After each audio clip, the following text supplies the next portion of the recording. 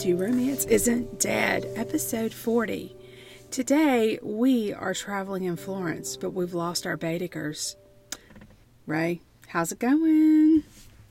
We have sunshine. It's a Friday when we're recording this, and I'm not working. So, Oh, how do you wow. think I'm doing? Oh, wow. You really do have this huge smile on your face. I am actually, y'all, I am recording this before I work, but fortunately I'm working from home, so I don't really have to be lovely. Not that I'm ever lovely, but, I don't have to have my hair done and my face on and all that good stuff. I had to go out the other day to buy something, and I'd called ahead to make certain that the shop had what I needed, and she did, and I said, okay, well, I have to put my face on. And I realized I hadn't said that in a really long time. And it's an old, I guess it's a Southern thing, I don't know, but I had to put my face on. But I did. I had to put makeup on and do my hair. And I was like, what is this? It's for the birds, man. Yeah, well, I put my face on. It's called moisturizer. Yeah, no, mine's a little more complicated than that. But, I mean, it doesn't take me long. But it was one of those things where I was like, I didn't even think about it. I was like, oh, well, I've got to put my face on. And I was like, what? Wait. And that sounds weird. I find it quite weird because, we're the same age. Mm-hmm. And I speak with so many people who are, my sister is a perfect example. She will put her face on before she goes anywhere. So will my niece. So will a lot of people I know. However, I don't wear makeup. Mm-hmm. I put 2 different moisturizers on in the morning. I put an anti-aging mask on before I go to bed every night, and that's it. Mm-hmm. That is the extent of my beauty regime. Well, I just can't be bothered with the rest of it. Mine's a little more complicated than that, but I mean, I'm pretty low maintenance. But if I'm gonna go out, I like to at least put my tinted moisturizer on and slap some mascara on and maybe some eyeliner. I don't know. It's just, I think you just have to find what works for you and just roll with it from there is how it works. I think mine's laziness. Well, I mean, if I lazy cannot works. be bothered. Lazy works. I just can't be bothered with the whole putting on makeup, faffing around with mascara. I spend a lot of time because, like many people, my job is incredibly screen heavy.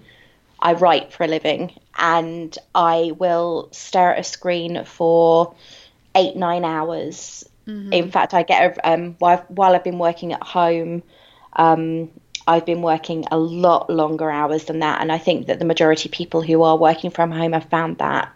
And my eyes, by the end of the day, I've been rubbing them so much that if I did put mascara on, it would be all over my face. Right. So there's just no point. Right. Well, the other thing is, you may want to try and invest in some of those blue tinted glasses to help your eyes with the screen time. I have some. I don't wear them. My proper glasses have those. I'm supposed to wear those all the time. Okay, never mind. Have you ever seen me wearing them? No. Neither's anyone else. It's not good. I do admit that by the end of the day, my eyes are incredibly tired, but I only wear my glasses when I go to the cinema or when I'm gaming. Okay. Well, you heard it here, folks. There it is. All right, y'all. Well, let's talk about A Room with a View.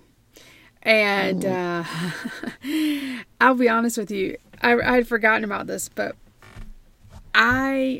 the second time I went to Europe, I had seen this movie. I'd seen it, I think, before I went the first time. Well, it came out in 1985. Right. So I had seen it before the first time I went to Europe, but I think when I was searching for a guidebook, I looked for a Baedeker. Because of this movie, just because it just seemed so perfectly European to have a Baedeker. And so I think I wound up with a 4 or a Fodor's. But anyway, it doesn't really matter. It seemed so perfectly European to have a Baedeker. So I had to look for a Baedeker. And I might have found one. I'm not sure. But Yeah, I actually did not read the book until after I'd seen the movie. And I saw, and this time out, I read the book first, then watched the movie immediately afterward.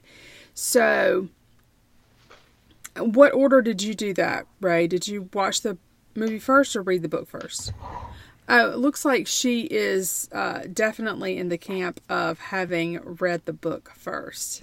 So, Yeah, this time round, well, actually, no. Have to be honest.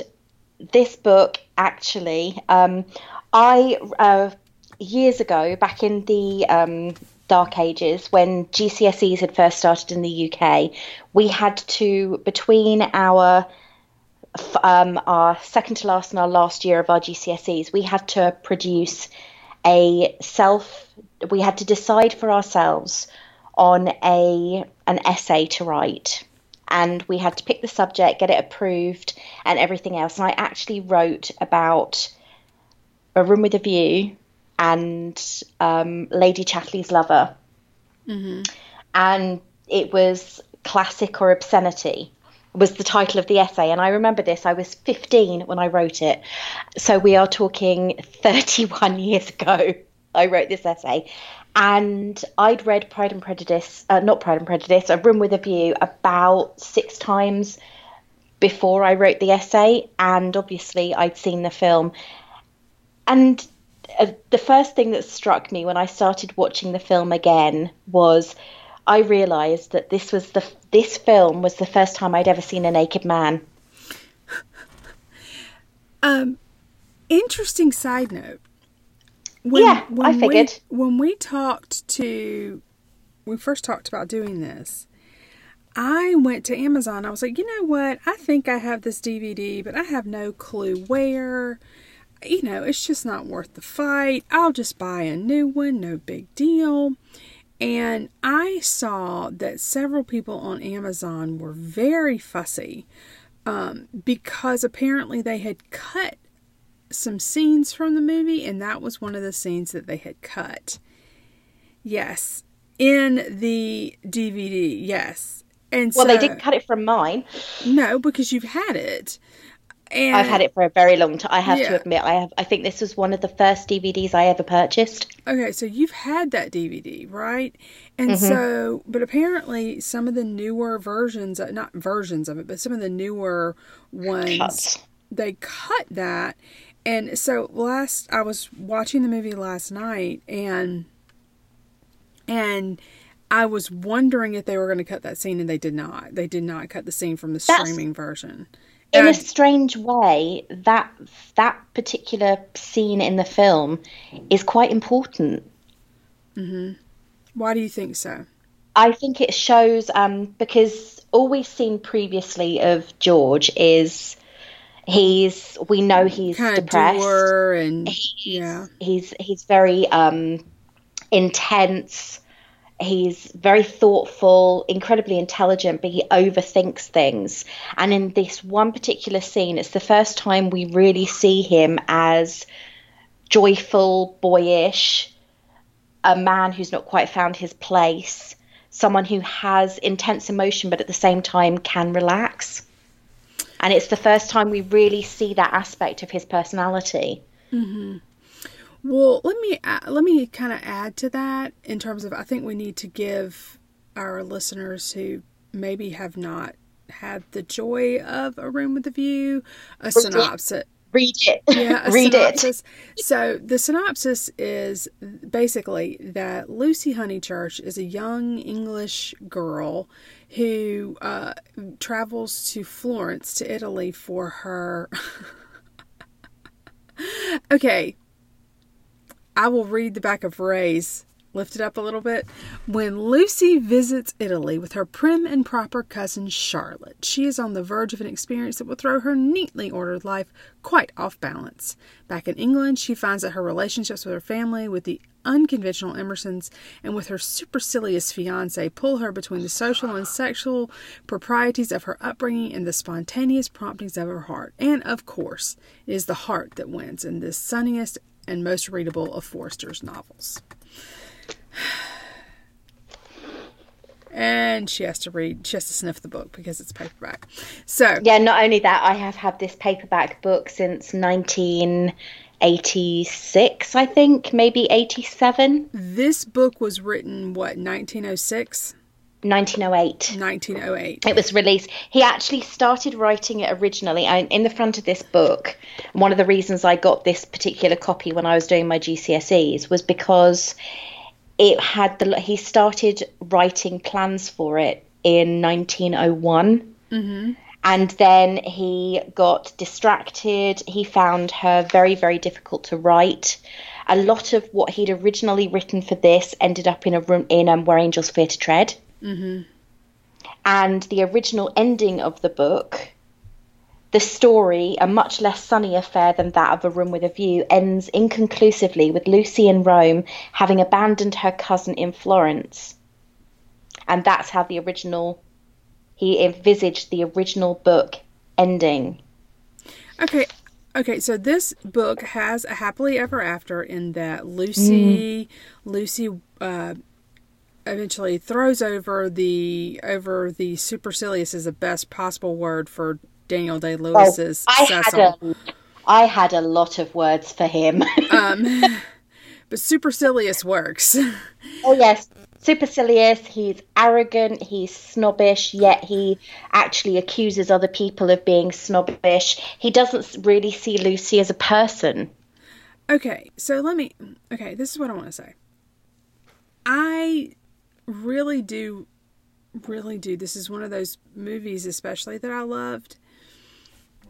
And I think that the movie is pretty faithful to the book. It is incredibly faithful to the book. I mean, you've got Judi Dench's character, Eleanor Lavish.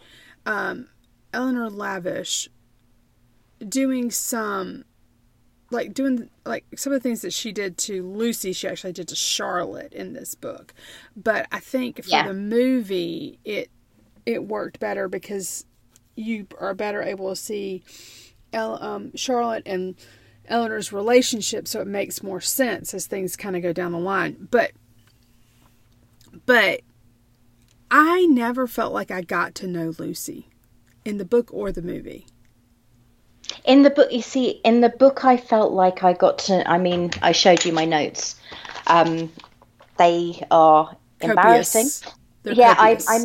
I made about 7 or 8 pages of handwritten notes while I was reading the book. And one of the things I found about her was in the film, you actually can tell how her character is feeling from her hairstyle. Up, down, yes. Especially when she goes to stay with Cecil. Oh my God, he's horrible. And his mother, who's probably just as bad. You don't really see very much of her at all. And she's a mere mention really in the book. There's a certain line that annoys me that comes from her, but that's neither here nor there. She's mirroring his mother. Mm-hmm. With the hairstyle. It's very prim and proper. It looks like something out of they had the Gibson Girl hairstyle. The hairstyle reminds me of the owner of the Siamese cats in Lady and the Tramp, which is also the wicked stepmother in Cinderella. But anyway, yeah, exactly. It's a Gibson kind of hairstyle. It's a Gibson girl. It's that kind of hairstyle. And then when she's with George, she's far more relaxed. Her hair is down. It's more girlish, more natural, more her. I mean, you do see she has a lot of humor. And I think that many things that she does are in reaction to how other people are acting around her. Right. And for me, that is why I have a really difficult time knowing Lucy, because she is so acted upon, right? It seems like everything she's acted upon, and in the movie, it seems very clear that it's a happily ever after, and they're very happy with one another, and they're back at the pensione, and they're in Italy that at the same place and saying, oh, it's like they have just another set of us basically here. And that's fine. But, and I finally feel like I've gotten a handle on her in the movie, or even from the book and the movie. I finally feel like I've got a handle on her and who she wants to be and who she can be with, especially with George by the end. But it's like she's forcing herself into these specific roles that different people expect her to play. And you get hints of that because, her piano playing is very passionate. And it's not that it is the most enthralling piano playing in the world. It's just that she puts so much of her personality into her piano playing, and that's where you see sort of glimpses of this personality of this woman that she can become. And it really is, as I'm sitting here thinking about it, very much a coming of age story.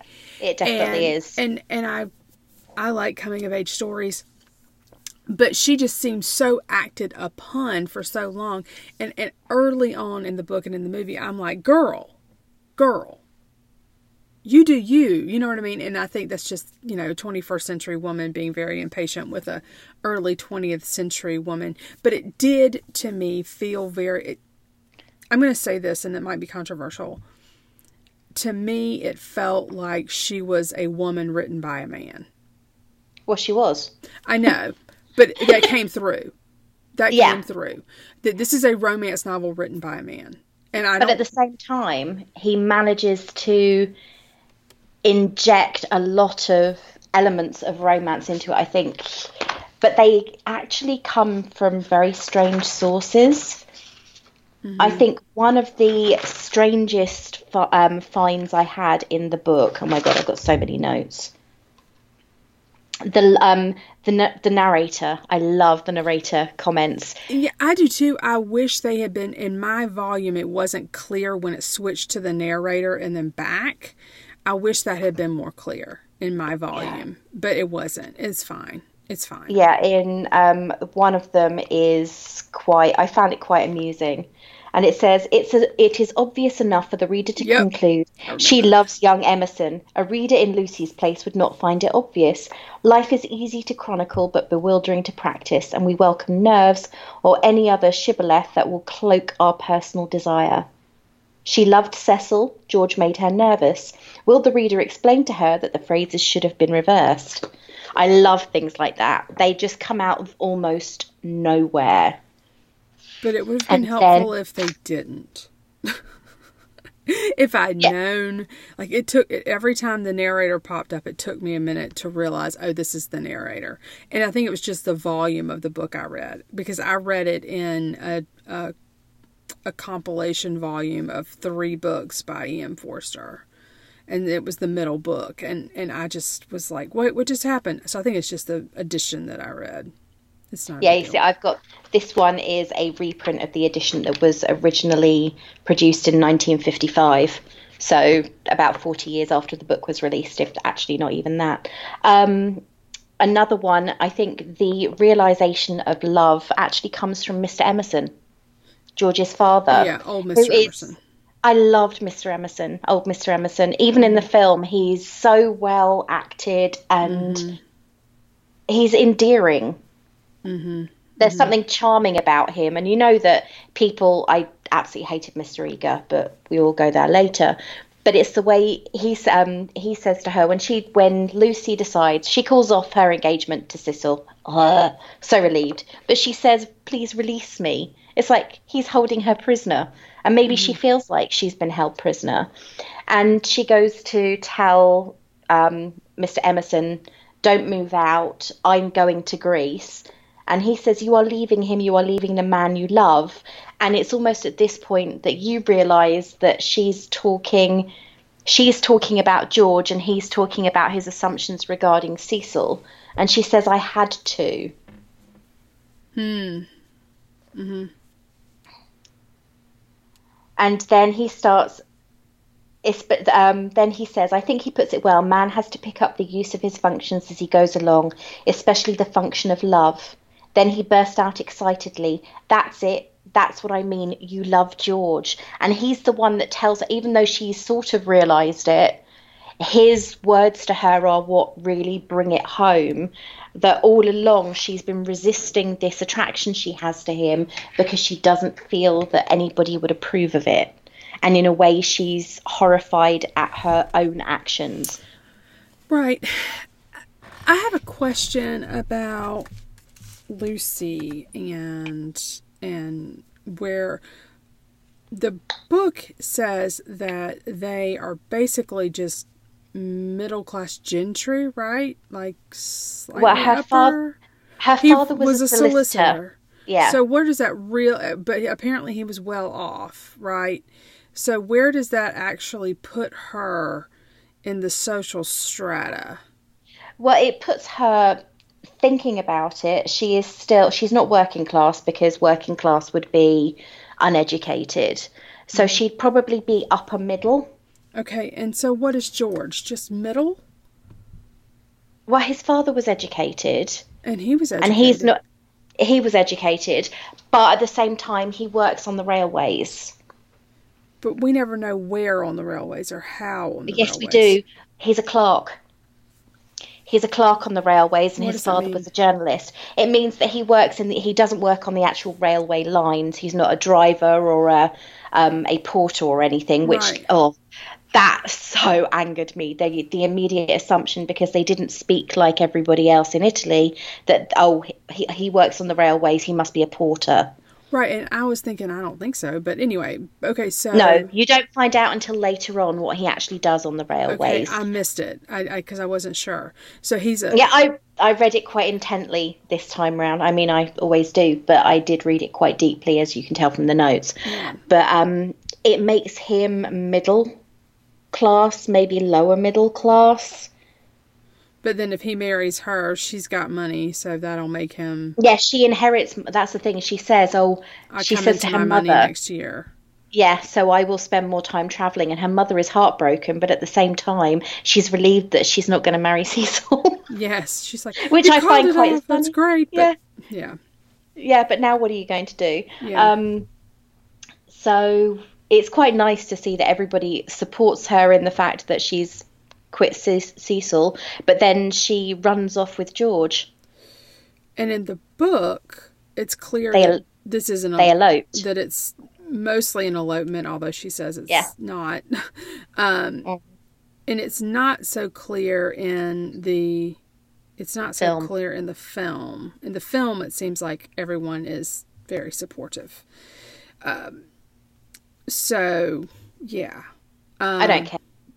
I love the fact that they end up together. Oh, absolutely. I'm a happily ever after junkie. I would not be okay with her ending up with Cecil. I say Cecil. There was something about him that I always remembered when I was rereading the book, and even before I picked up the book again, I found him loathsome. But there are quite a few loathsome characters in this book. Mr. Eager is definitely loathsome. I'd say... I mean, you saw the messages I sent you yesterday. Yeah. I really don't like Charlotte. And I know that it sounds really strange because Charlotte is played by Maggie Smith in the film and played very well. I mean, they have an incredible cast in the film. They really do. Yeah, they have an amazing cast. And Maggie Smith plays Charlotte, Lucy's older cousin. And there seems to be... It's almost like she's incredibly two-faced. Mm-hmm. Incredibly two-faced. She is, on the surface, she's, you must have this, you must have that. But then underneath, there's these little undertones. Like when they're out in the field. She's resentful. She's incredibly resentful. And there's those little undertones of when she says... it's strange. The whole thing starts over literally a room with a view. She is very passive-aggressive. Don't worry about my cough. It's not from sitting on the ground. I'll stand up if it gets bad. Yeah, I'll stand up if it gets bad. So, of course, Lucy can't let her sit on the ground kind of thing. I mean, she's just very manipulative. And also, I'll have the bigger room because it belonged to the son. The son. It didn't. if you read the book, Yeah, they yeah. end up in the smaller room when they go back to the pension after they're married, and he says, "Oh, this is my room. We're Yeah. in my. It's funny, we're in my old room." And she says, "Oh, but Charlotte said that the bigger room was yours." And we Right. know that the bigger room wasn't his, and she probably knew the bigger room wasn't his, but she wanted it. So she used that as a way to manipulate Lucy into accepting the smaller room all along. And Not also, that she Lucy probably actually cared. cared, and she Yeah. also betrayed her trust Yes, she did. Now, so many times. but Ugh. but that having been said, the movie is kinder to Charlotte. Oh, yes, The movie is it much is. kinder to Charlotte than the book is, which I find interesting. And yeah, and I don't think, as you said, I don't think they could have picked a better cast for this film. It's Now, a very, very young Helena Bonham Carter plays Lucy. right, it's The crazy. ingenue. Yes, it's crazy. This is the Helena Bonham Carter of Lady Jane Grey, right? Yes, it is indeed. It's And not the lady. It's not the Helena Bonham Carter of Harry Potter or the one or that, Alice in Wonderland. or really any of the Helena Bonham Carters that staggers out of the limo, for the award shows in some The wild hair and wild the hair, wild dress, wild shoes. It's not even the Helena Bonham Carter of the fairy godmother in the live action Cinderella, but I like Helena Bonham Carter. By the way, I'm not being yes. critical. But it is just, I don't like love triangles. It just is a general rule of thumb. They are not my jam. But this really isn't really a love triangle. No, it's not, because and I guess I'm just, so I guess I'm wondering if this had been real life and it went the way the book said, would they have then retired back to England? He would have continued being a clerk on the railroad, but just in slightly better circumstances. I don't know because I get the feeling that whatever happens, that she talks about how her family isn't massively supportive of it, but his father, I don't imagine, would be disapproving because No, he no. He would have been entirely that's approving.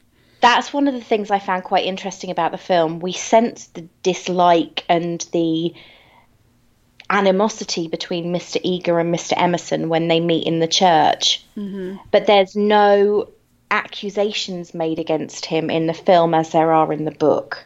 Right. And this is just, he's just, Mr. Eager is like the stereotypical, terrible preacher. He's Mr. Collins. He is. I know it sounds That really is weird. correct. I was looking at the book, and the first thing in fact, I actually wrote it down. Reverend Beebe is someone people defer to, and he's played amazingly by Simon Callow in the film.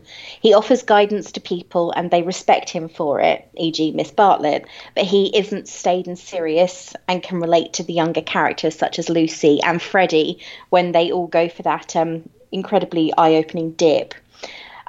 He's a total contrast to the religious characters that we find in Austen, e.g. Mr. Collins and Mr. Elton. However, that is who I see when I see Mr. Eager.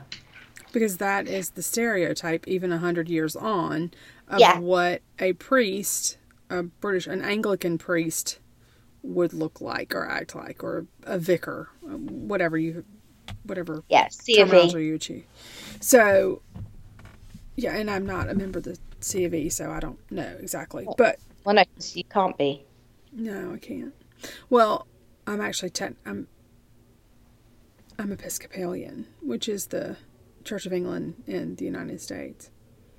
But we were recognized by the Scottish Church first, so there's that. No, this is one of those where I look at it and I'm like, oh, it was just, I love it. I am a sucker for period pieces anyway, so Emma, Pride and Prejudice, this kind of goes in that same vein. I mean, because, I mean, yes, it's 100 years after Down the line. Austen, but I really do enjoy even seeing like these late Victorian, early Edwardian fashions and all that stuff. I really enjoy that. And it's interesting, kind of this push-pull between societal expectations and personal desires and expectations. So I really do enjoy that on a lot of levels. And as I said, my concerns or questions, for me, it really did, this book, because it was written by a man from 1900, it felt like it was a romance written by a man. And there's nothing wrong with that. I'm just saying that that's how it felt. Does that make sense? Oh, yeah, totally. So, I mean, for me, it felt the prose was incredibly poetic rather than, I mean, you think about a lot of the romances written today by men, and I don't read those. There have been quite a few, and I've picked up a couple, not necessarily by accident, but unintentionally. And the romance seems incredibly shallow. Whereas there's something deep about the character. I mean, Forster, for all that you can tell that it is a romance written by a man, Forster has a way with words that cannot be denied, whatever. His prose is almost poetic. It's like reading a smooth song. And that's what I love about the book. It is one of those that you can pick up. I struggled to put it down, but I had to because I was desperately tired last night, and I was about 50 pages from the end, and I was literally lying there with the book on my face because I was exhausted. So I thought, right, I'm going to get up early this morning and I'm going to finish it, and then I'm going to watch the film, and I'm going to finish watching the film after we finish recording. But it is one of those books that all I could think was, he made me actually fall in love with his characters. And no matter what, I don't know, it's not just Julian Sands in the film, it is George in the book. No, oh god, no, that really doesn't hurt. Him with his foppish hair and the strange smile and everything. And he was a very, very, very handsome man in his youth. And oh dear Lord, does he have a nice pert bottom. But that's neither here nor... And you see him completely naked, which is really strange. Especially as this film's a PG, but we don't even need to go there either. Apparently they've cut that out. You said, but they haven't cut it out of my version, so I don't care. And it's also currently, if you're in the UK, you can stream it on Channel 4 right now. Well, it is streaming. I rented it from Amazon. I streamed it from Amazon. And I had initially been doing some research and perhaps going to get the DVD. And I don't know if did I already say this on the podcast? You did indeed. Sorry. That they cut it. Yeah, and it was very strange. So I didn't even know if I would see that scene again when I streamed it, but I did. So... Well, that's something. And that's the thing, as I said, they are in the UK. It was originally funded partially by Channel 4. So if you go on to Channel 4 right now, literally right now, it's only airing for the next 27 days from today, which is the 8th of May. And it is on Film 4 as a streaming option for free in the UK. However, I just watched it on DVD. Let me just say this to you. If for anyone who's an American listening to this, this is very British. Right, this is very British. And you just need to be aware of that going in. And if you like it, great. You know, if you like British period pieces, this is going to be your jam. But if you're not big into British period pieces, you may or may not enjoy it. You know, that's the fun. That is something that I agree with completely. Because if you look at the films that we've talked about previously, in fact, the majority of the films and the books we've talked about previously, they've either been modern, or the films themselves have been American, or they've been based on British novels and made for an American audience. Because look at Emma. Emma the lead character was played by a well-known American actress. The accent was not very good, but that's neither here nor there. That's just my view. Her accent has got so much better in the English if you watch Sliding Doors.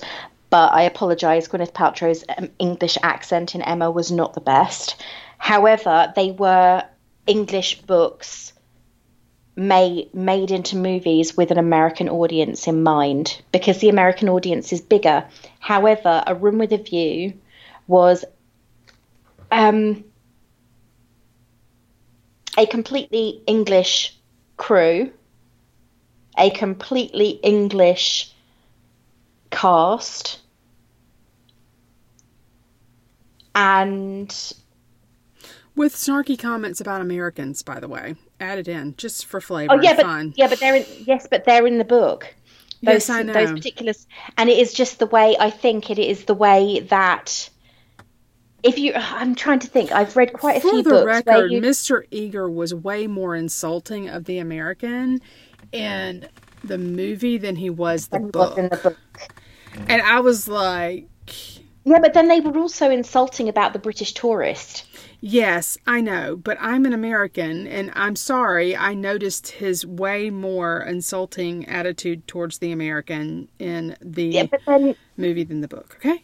If you look at those saying that, if you look at the comments that both Miss Lavish and Mr. Eager make, to make it much easier to understand, Eleanor Lavish and Reverend Eager, who we keep on referring to as Mr. because that's what they tend to be called, because they aren't priests, they are vicars. They get called Mr. Anyway, they are both British subjects living in Italy. They're expats. So they're expats, and they have such a judgmental view of British tourists or tourists in general. In fact, one of the things in the book, we've mentioned a few times that there are certain things that they gave, certain elements of the book that they passed over to Charlotte and Miss Lavish rather than Lucy and Miss Lavish. And in the book, Lucy is relying on her Baedeker, as we were talking, her guidebook. And Miss Lavish takes it away from her and then leaves her stranded in the middle of Florence with no clue where she is, no clue how to get back to the pension. No Italian. Which is really not well done of Miss Lavish. Really not well done of Miss Lavish. And if Charlotte were a good chaperone, she would have absolutely had nothing to do with Miss Lavish after that. I'm just saying.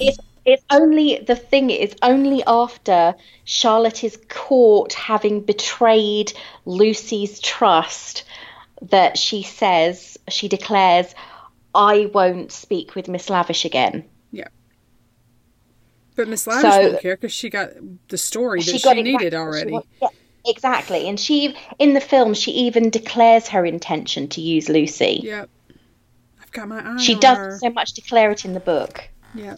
But she does declare in the film, oh, I have my eye on your young cousin. Mm-hmm. I feel that she will be perfect for an adventure. Mm-hmm. And you sit there thinking, what have you got in mind for her? She's an ingenue. She's completely innocent, has no awareness of the world. And you're telling her so-called chaperone that you intend to almost use her. And I think Charlotte is so desperate for the approval of a woman she seems to believe is her peer. Mm-hmm. Or even her superior, perhaps, that she confides in her when she barely knows her. Right. They're vicious gossips. Mm-hmm. Yeah. Yeah. It's... I'm sure that we've managed to confuse you if you've never seen this movie, but... I've read the book. Yeah. So the action goes, it opens in Florence, and then the book has, they leave for Rome after... Okay, so they go out on a day trip, basically, in carriages. Mr. Eager is there, Mr. Beebe is there, and the Emersons are there. And the Emersons are there, and the men and the women kind of split up, but then Lucy kind of gets shooed away from Lavish and Charlotte, Miss Bartlett, and because, I've had this cough forever, I'm sure it has nothing to do with sitting on the ground.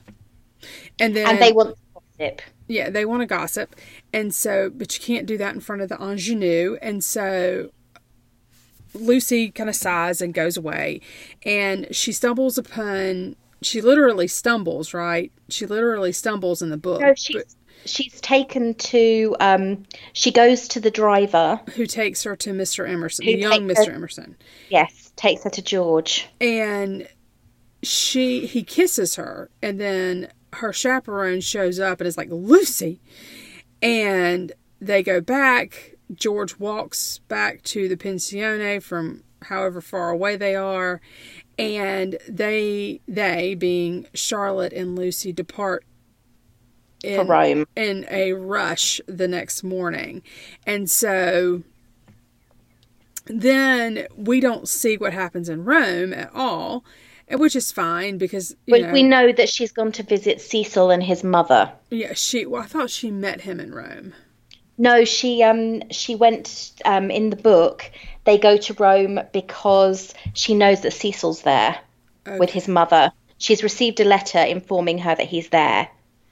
Okay. In Rome. And then the action opens again in England, and Cecil comes in from the garden telling Freddie and Mrs. Honeychurch she has accepted me.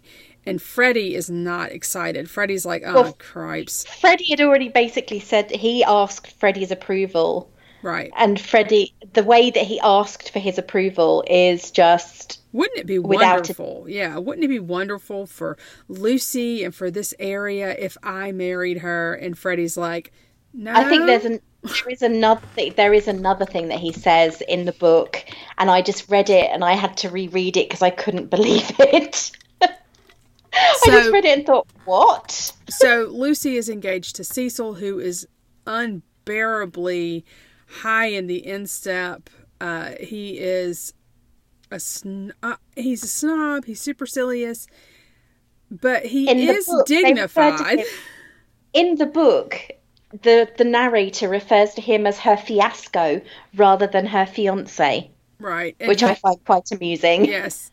And so then there's a villa to let in the village and so on and so forth. And the Emersons take that. And so it's lots of that. I know, all sorts of unbelievable coincidences. It's fate, as George would say. Yes. And so George comes back into her orbit. And Charlotte, of course, shows back up because she's having the boiler fixed at her house. And nobody really wants her there.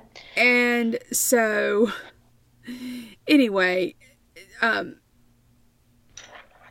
eventually, all sorts of things happen, right? Not anything like major, but George kisses her again, and then that kiss was just... And it's in the film, they make it look like she pushes him away only when she sees Cecil. Yeah, exactly. And so she firmly breaks it off with George, but then she realizes when Cecil won't play tennis with her brother and his friend that he's real... And it's also the way he starts talking about her mother. Yeah. I mean, he's so derogatory about and everybody she knows. Yeah, it doesn't like Freddie, doesn't like... To a certain doesn't point... like Mr. Beebe. Do you even like me, Yeah, it's kind of like, well... But the thing is, though, you read many of the things that he says, and he calls her his Da Vinci, doesn't he? Yes. You're a Da Vinci. You're a Da Vinci. You're a Da Vinci. Yeah. And then there's one thing, when she's staying with him and his mother in London, and he says, oh yeah, I've got a note here, Mr. Eager is horrible, and it's in capital letters. When she stays with his mother, and it is... after she's seen that, his attitude to Sir Henry, she discovered something. Here we go. Lucy is becoming wonderful. Mm-hmm. And there is that whole thing when her mother says, "Oh, you must marry her soon." Yep. And then says, "Oh, she's getting rid of she's losing the Honeychurch taint." Yes. So, and that's what I meant about her. She in the book and the movie, it seems like she's acted upon so much, and it's not until the very end where she actually does the acting. Like, she's the one who finally, no, this is what I'm going to do, kind of thing. And yeah, I mean, she rebelled big time. Yeah, I mean, it's not just a tiny act of rebellion at the end of it. It's a massive. My entire family isn't speaking to me, but I've done what I want to do. Mm-hmm. To be fair, I'd do that for George. So that's what she calls off the engagement with Cecil, and then, or Cecil, I don't know how that.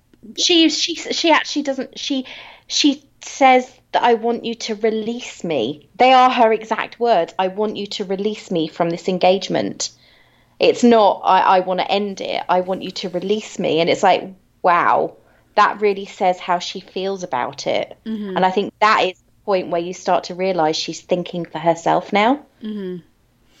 And so the engagement's called off, and at this point George has already made arrangements for his father to leave Windy Corner, and because he just can't stand the thought of being anywhere near her because it breaks his heart every time, and which is, how romantic is that he cares that much. Anyway, so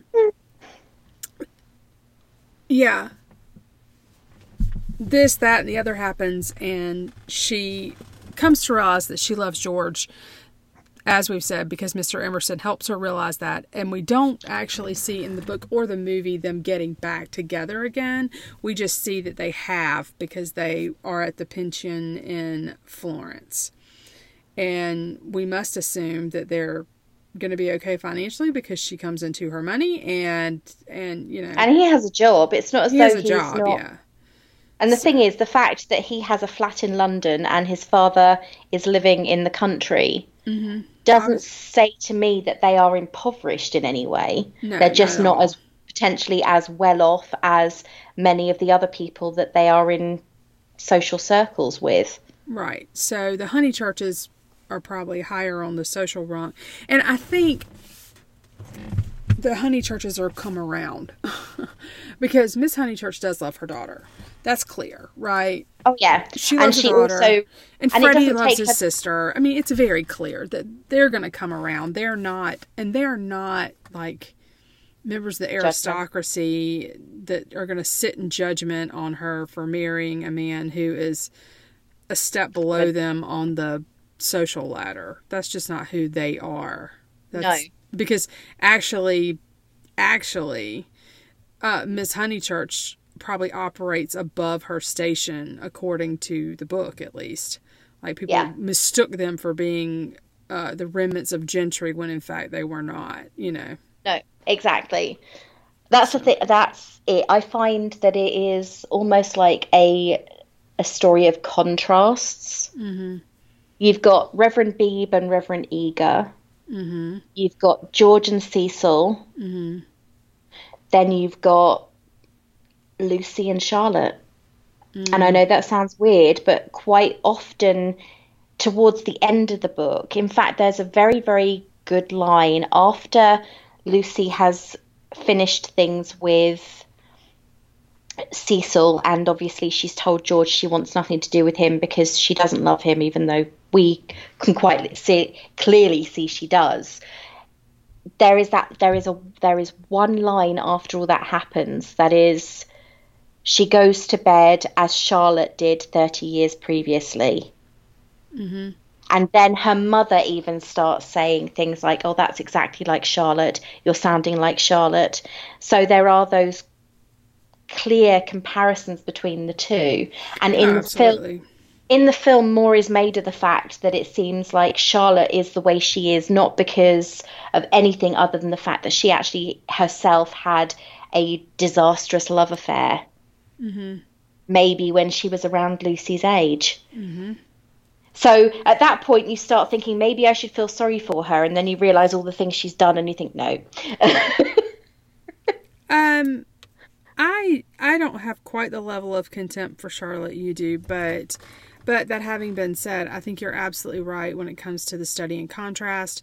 And I think it's very clear that if she had gone off to Greece with the Mrs. Allen, she would have become Charlotte. She would have been Freddie's daughter's chaperone at her tour of Italy. Yeah. 20 years she'd have been, in the future. Yeah. 20 or 30 years down the line, she would have been living the life of a spinster. And that is what she seems intent on doing until she speaks with Mr. Emerson. Mm-hmm. She even says, "Oh, I'm never going to get married. I'm going to be on my own." Mm-hmm. She has that is my decision, because as far as she's concerned, it's almost as though you have two choices. There are two paths for you to take. Cecil. She's been down one, Cecil, or marriage in general, and being a spinster like Charlotte. No, I think for her, in her head, when she called it off with Cecil, that was it. That was it. That she was giving up on marriage in general because, I think she was giving up on marriage in general and saying, okay, obviously I'm destined to be a spinster. And I don't think she seriously considered George as an option until Mr. Emerson said, "But you're in love with him." But you're in love with him. And that is what I'm sort of malfunctioning about over here, is that she has trouble, I guess, even knowing her own mind. I don't know. And that frustrates me. Yeah, but then at the same time, I think that it's so sudden, and Charlotte keeps on telling her. The funny thing is, in the book, they actually lay the success of their escape at Charlotte's hands after all of it, which is quite funny. Yeah. But at the same time, Lucy hasn't an awareness. We've already said that she doesn't know herself. Mm-hmm. There are certain sparks of life that come through in her, like when she's playing tennis and when she speaks with George and tells him, "I don't love you," and then she tells Cecil, using George's words, "You don't know how to be intimate with a woman." And that's the thing, those aren't her words. But at the same time, it's when it's him saying it to her that makes her suddenly realise that she was making the wrong choices for herself. So his telling her that gives her the confidence to act on it. Mm-hmm. I don't think if he hadn't said it to her, she'd have probably ended up married to Cecil, living under the watchful eye of her mother-in-law, with 4 little children that are like their father. Ew. Yeah, your face says it all. But that is what they'd have ended up like, because he didn't say it to her. And I think that what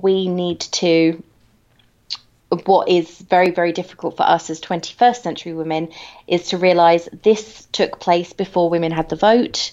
This took place before suffrage, before women were allowed any independence. But I also find it really frustrating. Her mother runs their home. There is no father in the picture any longer because he's died. Yet her mother isn't even encouraging her daughter to be independent or think for herself. Right. No, it's true. It's true. All right. Well, we have really dug into this. We are almost an hour in, so we probably need to call it a halt. I don't even know whose choice it is for the next one for June. I can't remember, because this was kind of decided upon because we were talking about Emma and kept on getting distracted with talk of A Room with a View. So we need to make a decision on what we're going to read for June. Bearing in mind we're still on shutdown, And that means that anything we get cannot be from a library because we haven't got one. Unless it's electronic. I think we need to go modern. I agree. We have now done 2 old books, one 19th century and one 20th. Mm-hmm. Yeah, and early 20th, like early 20th. Yeah, I know. But to be fair, most of them were the best. So, where's my library? Why don't we decide off podcast, because we don't need people to listen to our ruminations, what we're going to do, and we can just post it on Twitter. Would that work? Yeah, should do. Yeah. We'll just post on Twitter what we're going to do next. There, by the way, when we talk about chili pepper ratings, there is no chili pepper rating for this book. Like, the movie has some full frontal male nudity in it, so heads up on that if you're watching it with your kids. But there's no chili pepper rating. Like, there's no...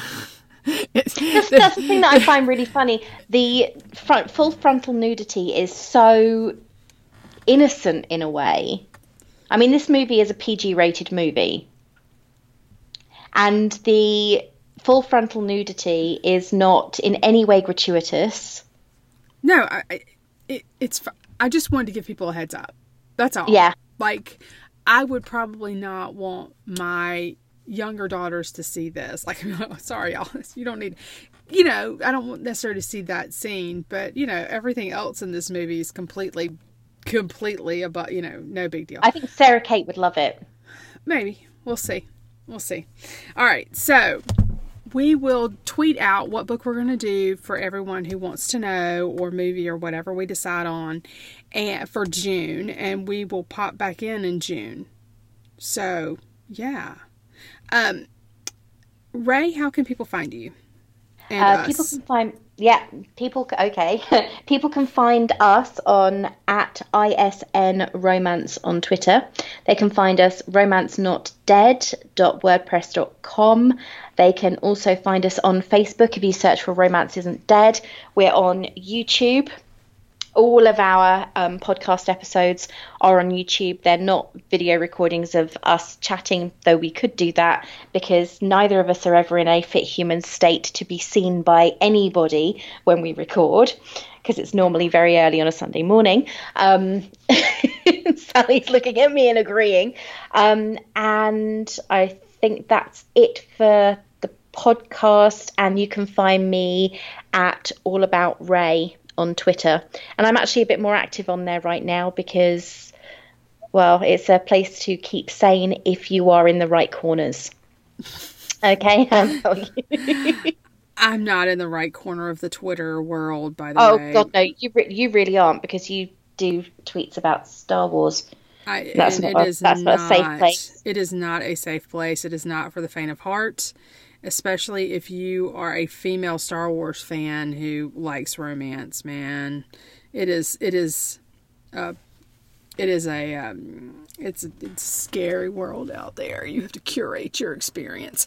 So anyway, I am Palmetto Blue on Twitter and Instagram.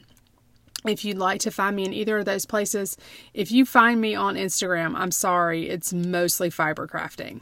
Just give you a heads up. Occasional Star Wars post or whatnot. But I've gotten Ray into some fiber crafting as well. I'll totally take credit. And so anyway, Palmetto Blue, Twitter and Instagram. And Ray, how would you sign out today? Keep on searching for your happily ever after. And I would remind you that romance isn't dead. It's alive and well on your bookshelf. Bye. Bye.